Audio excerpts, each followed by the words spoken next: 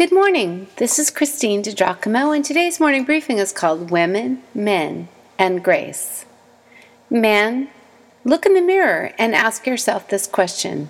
Am I a man of grace? Am I forgiving and merciful? Woman, are you full of grace? For yourself as well as others? Seriously, are you forgiving? There is no longer Jew or Gentile, slave or free, male and female, for you are all one in Christ Jesus, Paul wrote. Remarkable considering the time period in which Paul lived, when women had no rights at all, but were mere possessions. Yet Paul gave some specific instructions for men and then for women in his letter to the Ephesians, Colossians, to Timothy, and also here in Titus chapter 2.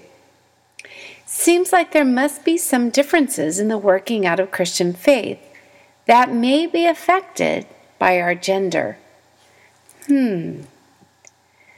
See, I realize there are so many variables that go into how we understand God, His view of us, and His desire to have a relationship with us. His unfailing